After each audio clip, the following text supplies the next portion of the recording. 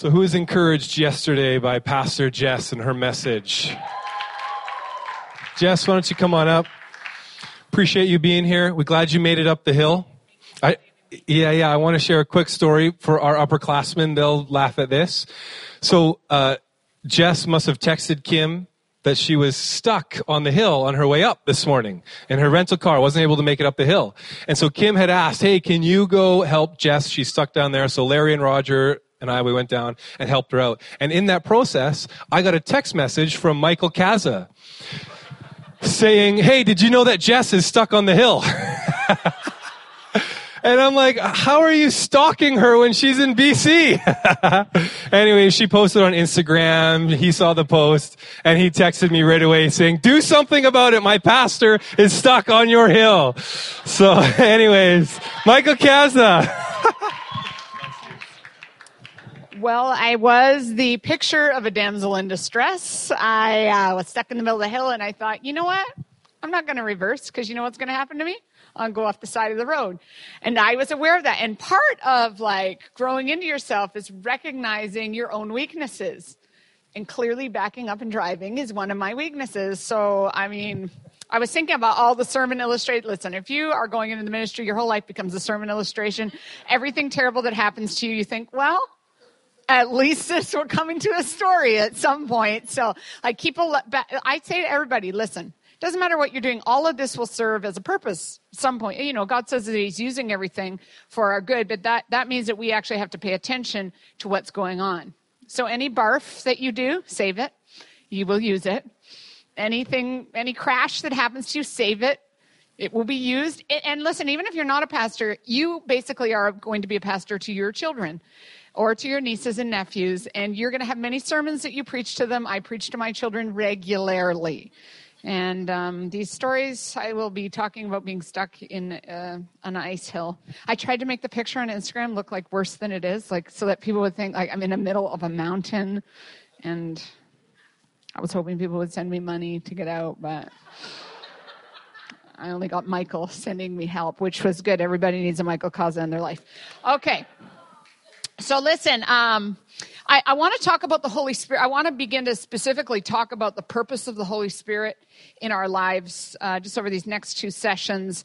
But the tendency is when we talk about the Holy Spirit to take it out of the practical realm and to just send it into we sort of talk about the Holy Spirit as this ethereal spirit that helps us when we're in services, and he will give us goosebumps and we will do the stuff. But we don't often talk about it. How does the rubber meet the road? How does the ministry of the Holy Spirit work in the 21st century, specifically in our very postmodern society? And I do want to talk about that for a minute. As we talk about the Holy Spirit, I want to draw your attention to a very familiar verse before we go into our text from Acts chapter 1, verse 8. And if you grew up in any sort of Pentecostal or charismatic church, you know this verse. You will receive power when the Holy Spirit comes upon you, and you will be my witnesses to Jerusalem, Judea, Samaria, the uttermost parts of the earth. And there's a lot of ways we could break that down. But really, the point of it is that the Holy Spirit gives us power to be witnesses. And often when we think about that, we think about it sort of like anytime you hear the word power now, and I blame this on the X-Men, the Marvel Universe, we think, I think automatically most of our thinking goes to, we're going to get power, I'm going to become Iron Man, hopefully with millions of dollars attached to that. I think that the imagination of our society takes power and turns it into superheroes. Hopefully I will find out that I have some have you ever thought about that? Oh, man, I got to just score with you. I love watching those X-Men movies. I know they've gotten terrible as time has gone on. They're not as good. We can have a discussion about this later. But, just the thought that you could wake up one morning and maybe have, laser cat eyes. That could, can you imagine all the things that you could get done? And then you could go to that, crazy school where everyone has some crazy power. Oh, man. When I need to escape from the world, I watch those movies back to back. Because there's something really, I see that. But this is the question I think we have to ask ourselves. In the culture we're currently living in what ways do we need power to be witnesses? So in what way is our culture in need of power. I want to suggest that it's not always in the way that we think about it. I think in order to answer this question, we have to take a look at the world we're currently living in. Now, I am a news junkie, and if you were reading your Apple News last night and you followed a little bit rabbit trail, probably none of you do this like I do, but I'm a nerd, so if you rabbit trailed the news last night, you would have seen that there was an article out of the National Post that talked about how loneliness is now an epidemic that is a greater risk to people's health than obesity. So loneliness is killing people at a greater rate than obesity. And if you rabbit trailed on that, you would have read that they're trying to come up with pharmacological answers to loneliness. So they're essentially, big pharma companies are trying to create a pill that will make people less lonely because the epidemic of loneliness is so out of control. If you've read in recent days, the suicide rates are climbing higher at a faster rate than psychiatrists know what to do with. And a lot of you are responding to that. How many of you are in the counseling program here?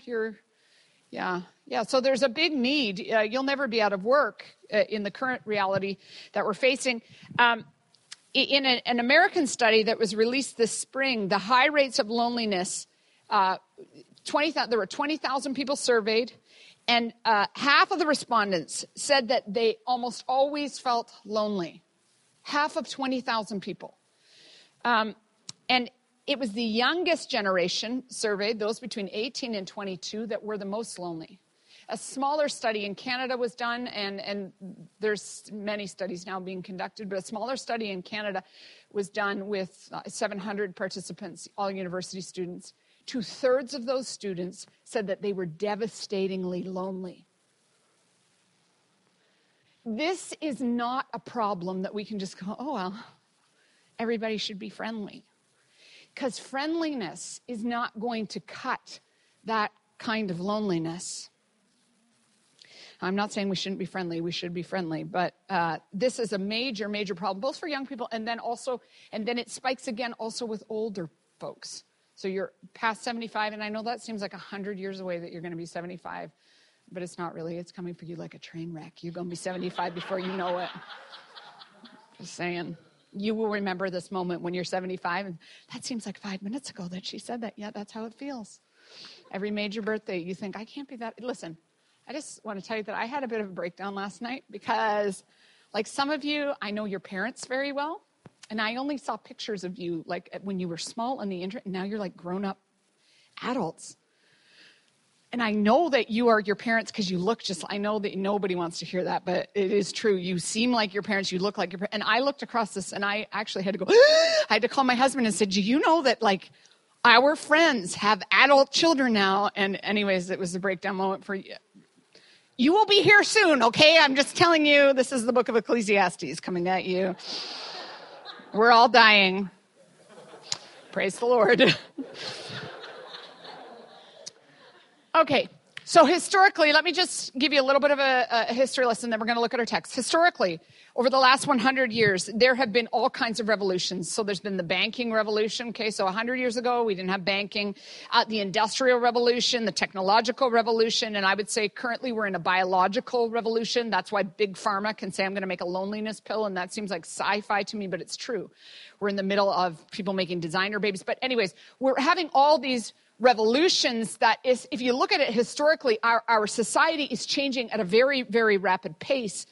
And in some ways, all of these revolutions have taken us from personhood, like before the banking revolution. If I had something that you needed, we would barter. I would give you wheat, you would give me iron. I don't know why. You would give me something. Okay, so it was like very, very personal. Now you can't even go into your bank. You like press a little machine, or you go out, and nobody even presses a little machine. You just open up your phone and you send people money, right? We've gone from personhood to power in almost every single revolution. And we've traded currency, personal currency, for power. And really, if you think about our society, what we're actually doing is trading power now in every interaction that we have. And this, I think, is what's driving the loneliness in our society, because like you can go weeks on end. If you were to leave this school right now and move to Abbotsford as a single person, you could, the studies show us that you could go weeks and stay alive, months, stay alive and never talk to anybody, never have anybody touch you. You want to know why people are mixed up about sexuality? Is because we've confused sexuality and intimacy. And they're not the same thing. On a Venn diagram, they're not exactly the same thing. Everybody needs to be touched. So when you're not touched at all, ever anymore, and every touch that we give each other is construed as sexuality, you can see that this makes people both confused and super lonely, right? Because anytime we confuse loneliness, anytime we trade personhood for power, it leads to a wanting of more power, right? Do you remember, if you had siblings, do you remember when you'd have the fight to get in the front seat? Do you remember this? And you would like come out of church or come out of the grocery store and run as fast as you can and like hip check your brother or sister because you were going in the front. Now you have to be like 15 to go in the front seat, and stay in your car seat till you're like 12. Some of you got dropped off in a car seat here. You have to be 90 pounds and like a giant before. But when I was a kid, we were like always jockeying for the front seat. But it wasn't enough to get the front seat like 1 week. You had to get the front seat like all the time, right? Because power is insatiable like that. Have you ever got a promotion at work? And like you went from like the fry person at McDonald's to now you're the cashier. I don't know if that's how it works at McDonald's, but let's pretend. Okay, so like as soon as you become the cashier, then you think, I think I could be the manager. You become the manager, you're making the big bucks, and then you think, I'm not just a manager, I think I could become the boss. Like I basically think I could own a McDonald's and run this thing. Power is insatiable. This idea that like once you get a little power, you want more. That's just very human. That's not because you're an evil person. It's the way that we're made. Trading personhood for power also leads to competitiveness, though, and ladders that go nowhere. Trading personhood for power gets us to treat people as commodities. And it also, trading personhood for power ultimately leads to burnout. When I see pastors that have burnt out, often when you get to the root of it, it's because they've been climbing a ladder to nowhere, which creates building kingdoms, trying to get on platforms that ultimately are hollow if we're not careful. And I think ultimately it leads to this very profound sense of loneliness. Now, before we feel like we're careening into a ditch and there's no like a cliff, Ecclesiastes is true. There's nothing new under the sun. When the New Testament was written, the Roman Empire was a lot like the society we live in today. Now, they didn't have the internet or microwaves, but they did have this idea that they had traded personhood for power. They had come from a culture, listen, the people living in the day that the church was birthed, they had come from a culture where everybody was known by their family name. So you had Jesus, Bar Joseph. You had people who, basically you were known by your dad's name. That's a real, there's probably not one person in this room here today that knows my dad's name. And you also don't care, right? You don't care that I'm Jessica, who was born by Robert. Nobody cares. It's because it's very telling of our society, right? We're not known by our people. We're known for what we do. And the Jewish people particularly came from this very personal, and some of you maybe grew up in a small, how many of you grew up in a really small town, like under 300 people? Yeah, a few of you. It's okay. So no, you didn't? You're lying. Okay. Praise the Lord. Okay, so, if you grew up in a really small town, you grew up in a small town? So you go to the gas station and probably people knew who you were, right? And there's something beautiful about that. Like if you didn't come out of your house in your small town for a couple of weeks, people would go, "Are you okay?" They'd come and knock on your door. They'd send a dog. Well, they'd send, not just a dog. I don't mean that in a bad way. I mean sniffing around to figure out if you're all right. Let me take my foot out of my mouth and keep going. Okay. So the Roman Empire comes in though, and they say, nah, all this personal stuff. no, we're not going to have that anymore. They found themselves having to make their way in an empire that was power hungry. The Roman Empire was, and you read history and you know this, it was the most power hungry culture on the planet. And Rome was problematic because unless you had power, you were treated as a commodity. And most people's personhood was not even acknowledged. If you were a slave in the Roman Empire, you were actually talked about in documents as less than a person. And most historians will tell you that Rome fell because of corruption from within. But essentially, when you trade personhood for power, you make room for all kinds of corruption. I would say that's what we're in the midst of here. We're mirroring this. And in the middle of this cultural chaos, the church was birthed. In the middle of a society that was extremely, like if you're not even considered a person, imagine how that makes you feel. Bible characters were not different than you and I. They were flesh and blood. And there's this chapter in Romans chapter 16. It's become one of my favorite chapters. It doesn't get preached very much because it's like a laundry list of people's names. But I think there's one verse we're going to read. If you have your phones, you can look it up. I don't have it on my slides. It's Romans chapter 16, verses 22 to 23. And it's an interesting verse because I actually think it tells us the power of the Holy Spirit to address the powers in the society that need to be addressed. Romans chapter 16, verses 22 to 23. And it says this, I, Tertius, who wrote down this letter, greet you in the Lord. Gaius, whose hospitality I and the whole church here enjoy, sends you his greetings. Erastus, who is the city's director of public works, and our brother Quartus send you their greetings. I know a lot of you are really, wow, what a powerful verse. I'm changed by this. Let me break it down a little bit for you. So the word Tertius, the name Tertius, probably none of you are going to name your firstborn son Tertius. It means in Greek 3. Those of you that are taking Greek or have taken Greek, I'm sorry to bring this PTSD back for you. But Tertius means 3. Okay, at the bottom of that list it says, and also our brother Quartus. So, okay, Quartus, 4. When you were born into a slave family, sometimes what people did is they named their children, very unique, 1, 2, 3, 4. This is true of history. But if you were named a number, essentially what it told everyone is that you weren't even worth naming. We're just going to give you the name 3. You're number 3. And this is interesting because Tertius is obviously a slave. Historians will tell us that. He was a slave. Quartus was probably a slave as well. But tucked in between these things is this interesting thing. He's writing down Tertius as a slave who's obviously become literate at some point in time. And Paul says to him, while he's writing down Paul's words, Tertius, you say hello. And this is why he says, I, Tertius, greet you in the Lord.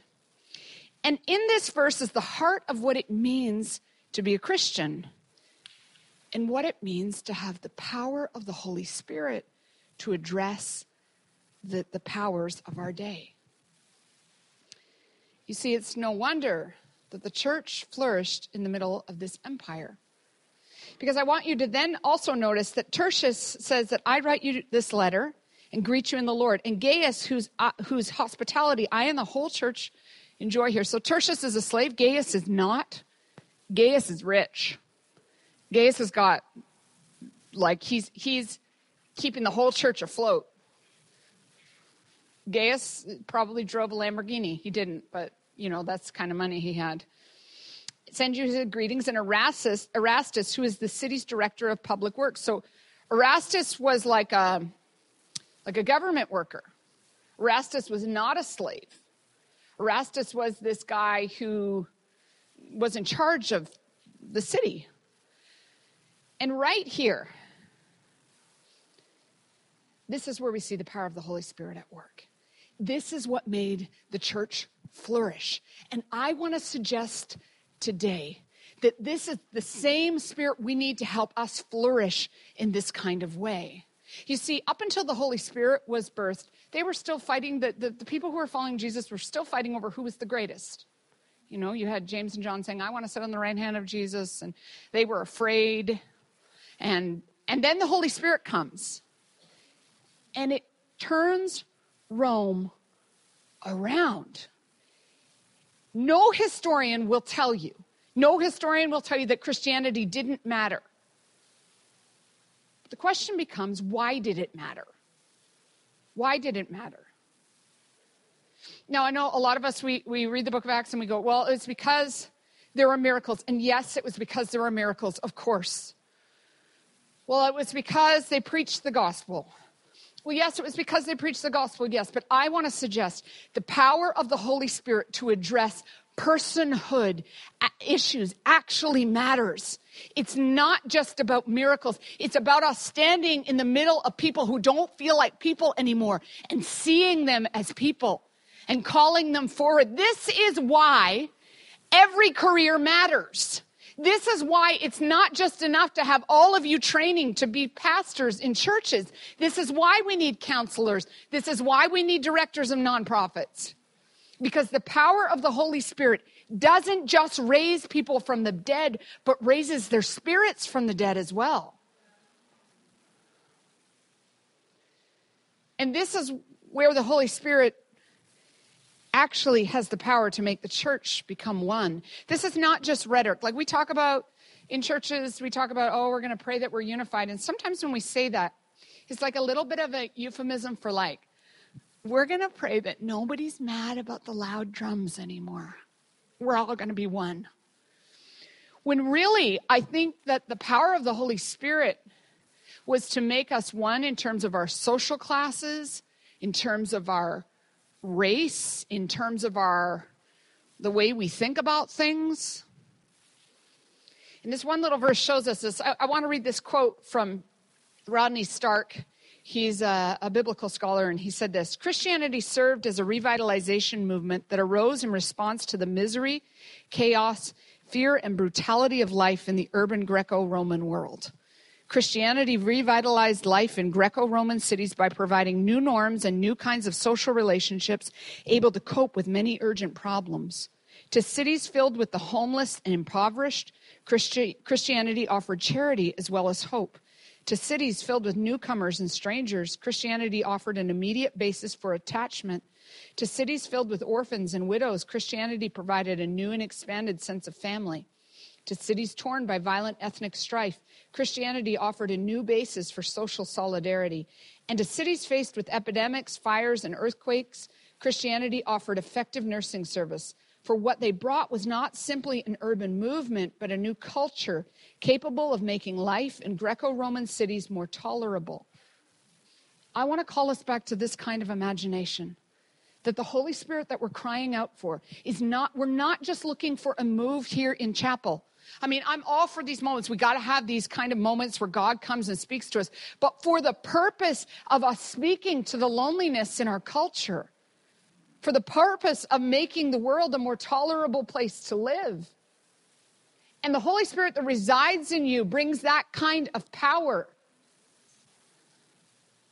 And I want to suggest that if we lived with that kind of power, that there'd be a lot less people saying, well, I don't really like your religion. It just kind of annoys me. You guys are just all about the rules. I want to suggest that if we lived with the power of the Holy Spirit to be witnesses, we're being witnesses to speak to the power of people's aloneness. Change everything. When you look at historical documents about the church that was birthed, you see a lot of people saying, it's kind of like you read Josephus writing, and he will say things like, it's kind of strange, they follow this strange way, but man, they are good for the culture. Man, they are good. And he doesn't say it like that, he says it in a old-fashioned kind of way. But that's basically the bottom line. When I read my Facebook feeds, I don't read a lot about that anymore. I read like a lot of my friends who don't know the Lord. And by the way, you need to have friends that don't know Jesus. If your only friends know Jesus, if your idea of witnessing is you and your friends having a time of intercession, praise the Lord, go find some people that don't know Jesus. Jesus was a friend to sinners. Not two sinners, of sinners is the Greek word. Of sinners. There's a big difference between of and to.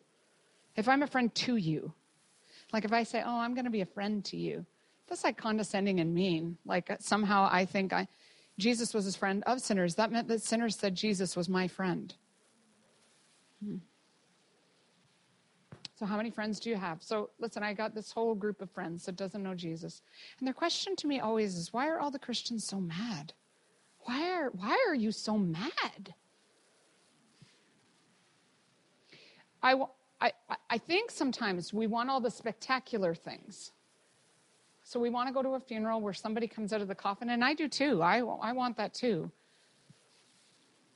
But for my friends who don't know Jesus, the thing that is most powerful to them is that a Christian actually sees them. That when that guy that they've been living with for 10 years breaks up with them, that a Christian person sits with them and just says, you matter. Your life matters. God sees you. And doesn't give them a whole bunch of stuff that they already know. I had somebody last week sitting in my office, and she said, she's about 40, an executive for the Trans-Canada Pipeline. Okay, so she's like fancy. And she said, it's weird. She said, I mean, I have had a life of all the things I've wanted. And she said, I used to think about people who had religion and think about it as a crutch. She said, then my life kind of fell apart underneath me. And I wondered how I was I don't know, she lost her job, her boyfriend left her, just hard life stuff. She said, but I had this one friend who just invited me over to her house, cooked me dinner, didn't say a word, and then just said, hey, we have this book study. Do you want to come to it tonight? And she said, I cannot believe that all these years I didn't know that God was walking with me. She looked at me in the eyes and she said, but now I know God was chasing me down all this time. And she said, I've told my friends and they all think I'm crazy. And then she said something funny to me. She said, I'll tell you how I knew this was all real. And I'm expecting some kind of apologetic. She's a really smart girl, MBA. She said, I'll tell you how I knew. I was sitting in church and you were doing that singing business. She said, by the way, I just figured out what that singing business was. After 6 weeks, I was thinking to myself, why do Christians sing? It's so weird. Do they all think they're going to get a record deal? This is... She said, I just figured it out. But she said, I knew it was real. When there was a time somebody got up to give a little talk and they said if you have a problem, just put up your hand and we'll pray for you, which, is kind of normal in churches. And so she said, and I saw this person that looked quite rough. She said, I'm not being judgy. It's just you could tell they looked rough. And a whole bunch of people who definitely didn't know her just got around her and they prayed and they cried and they looked like they really meant it. And she said, that's how I knew this was real. So the power of the Holy Spirit to her was neither here nor there if the prayer got answered. That's not what made it real for her. What made it real for her was that people actually saw personhood. And I want to suggest this morning that the greatest power of the Holy Spirit that you can walk in is seeing people's personhood. When you go down this hill, don't go till Friday.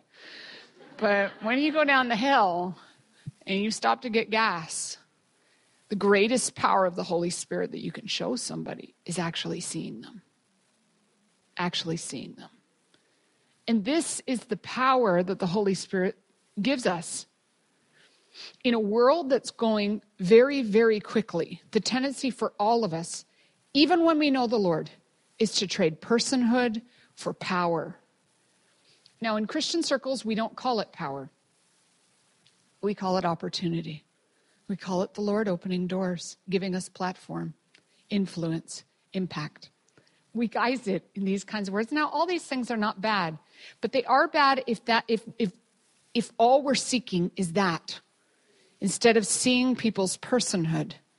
And in the end, if I could just speak to you about this just for a minute, those of you that are, the Lord's called you to some kind of platform ministry, if all you do is seek the platform, you will burn out. And 10 years from now, I'll be having a discussion with you about how you were called to the ministry, but it just didn't work out, and how this happens when we trade personhood for power. So what happens when we decide that we're going to allow the Holy Spirit to work through us? I want to suggest that we need the Holy Spirit's power to help us see people. To help us see people. That this is not, we sang about this today. We do need to pray that God would move. But I think we need to pray that he would move so that we would see people. Like really see people. Like see them for who they are. So I told you that for 10 years, my husband and I pastored a church in the inner city, and probably about 30% of our congregation was homeless people. And, but even when I was leading in this context, there is a tendency to go pastor-like. So I was like, I have a very serious face when I'm thinking. It actually looks mean. I'm aware of that. I try to smile a lot. But anyways, I had my pastor face on, and things were going awry on the Sunday morning, and I was stomping around the church, I don't know, maybe trying to look important. And one of the homeless guys who my children lovingly called Santa, for they thought he was Santa Claus, except for that he wore a belly top every week to church. So, a long beard, belly top. It was a good look. It was before his time. He stopped me and he said, he got right in front of me like this, and I couldn't move, and I was trying, when you're trying to get out of somebody's way? You look a lot better, he said, when you smile. Whoa. It was like a moment for me, because I realized I was stomping around not seeing anybody, stomping around being self-important, pretending like. Now, I know none of us, this is the hard part about this, is none of us would admit, yes, that's me, I'm totally self-important. That's what I struggle with. Like, when you go somewhere for a job interview or whatever, and they ask you, like, what's your weakness? And usually the best thing to say there is, I work too hard. That is my weakness. My biggest problem is that I care too much. So, none of us would be like, yes. And the thing that I struggle with is self-importance. But our society pushes all of us to think that we're self-important. And it is very easy for Christians. It's very easy for any of us to walk around like we're self-important. So, I want to suggest that we got to ask the Lord. We got to ask the Holy Spirit, I need a move of God. Holy Spirit, I need you to move in my life so that I actually see people. So I actually see them for who they are.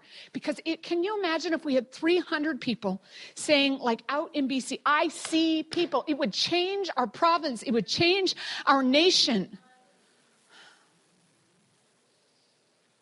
And then I think we need to ask the Lord to help us. You need to ask the Lord to help me to find my notes is what we need to do. I've lost my last note. I think I only gave you. Okay, it's on the screen. Great. Here we go. This is why I have notes, ladies and gentlemen. We need to ask the Holy Spirit to identify where we've traded personhood for power. But where in your life have you traded personhood for power? In all of our lives, there's different places where we've done that. And then I think my prayer for you today is that you would see that the Holy Spirit is here for you. I would imagine that in a room this size that there are some of you that came in feeling excruciatingly lonely. And even in a crowd like this, even maybe in your dorms where you're living with hundreds of people, you feel really, really alone. And this is exactly why the church was birthed. Did you ever think about this? Like, why did he choose the church? A whole bunch of imperfect people together. Like, why didn't he just say, like, come to me and then I'll take you to heaven? That would have been much easier, wouldn't it have? Like, the end. Instead, he said, no, what I'm going to do is put you in this thing called the church, the body of Christ. Part of that is so that I believe so that we can minister to one another. And the church, while imperfect, has to be a place where we know and understand the power of God in our own lives.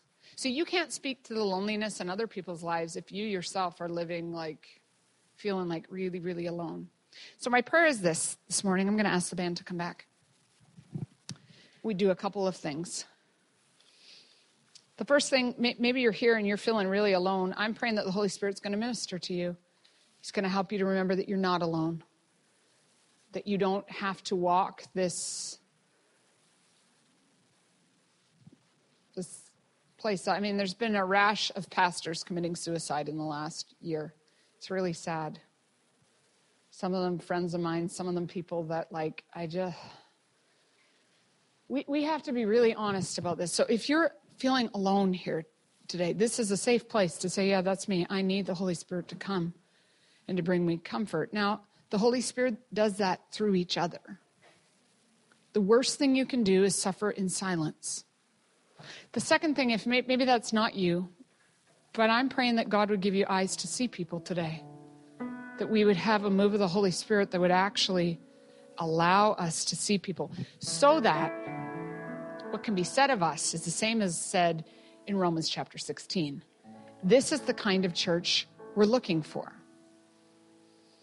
That we would see the Tertius, I, Tertius, who wrote down this letter, greet you in the Lord. Gaius, whose hospitality I and the whole church here enjoy, send you his greetings. Erastus, who is the city's director of public works, and our brother Quartus send you their greetings. So that nobody, no matter what their background, no matter what their gifts, no matter what their skills, no matter who the world said they were, we would all be one. And that is power to be witness. That is power to behold. And if we would walk in that kind of power, I think the world would take notice of that. And that's my prayer for all of us today. Would you just stand to your feet this morning? I'm going to ask you to be very brave. I'm going to ask you to be very brave, and then I'm going to ask you to be very selfless. If you're here this morning and you would say, yep, that is me. I am lonely. I fit into this category. I feel like I need the Holy Spirit to breathe on me in some way. If that's you, I'm just going to ask you to raise your hand. Yep. Nothing to be ashamed of. Hey, it's the spirit of the age, right? So of course there would be those of us that would be attacked. Okay, now keep your hands up for a second. There's nothing to be. This is nothing. I'm asking that if you see somebody with their hands up now, that you would turn to them, get around them, speak life to them. Yeah, don't let anybody be alone.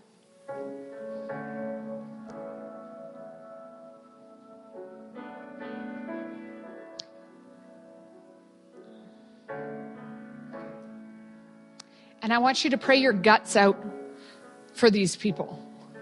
I want you to pray, because at some point it might be you that's feeling this. We commend their courage.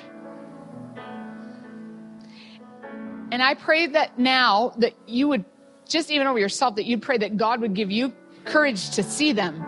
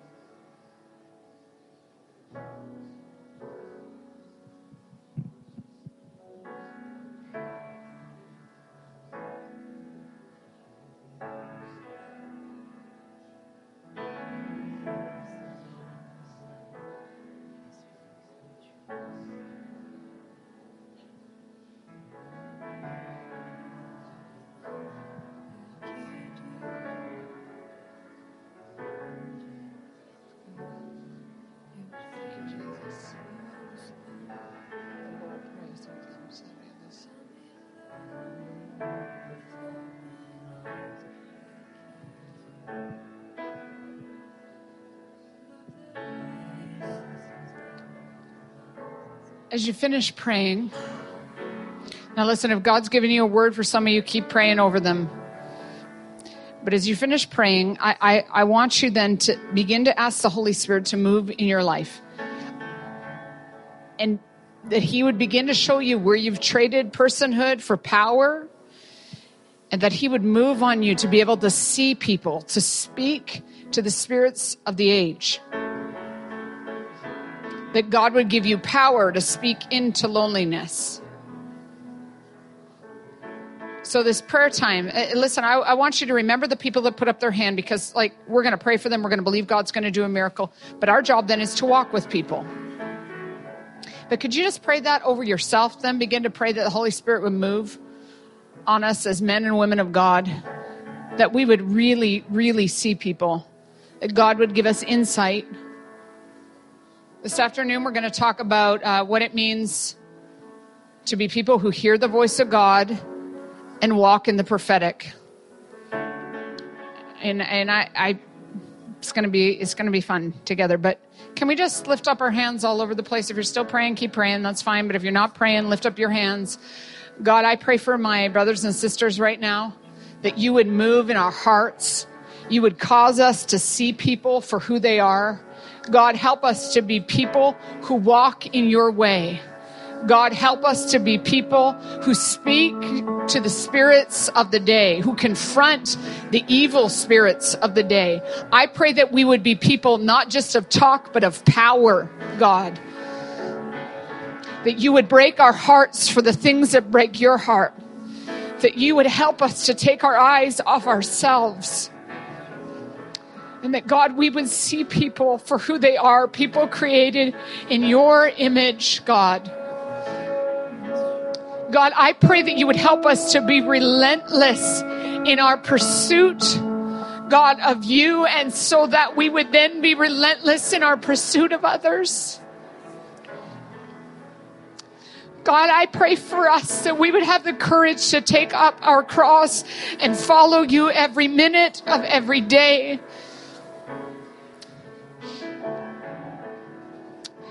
God, that the church in Canada would look like the life-changing force that you've caused it, that you've meant for it to be.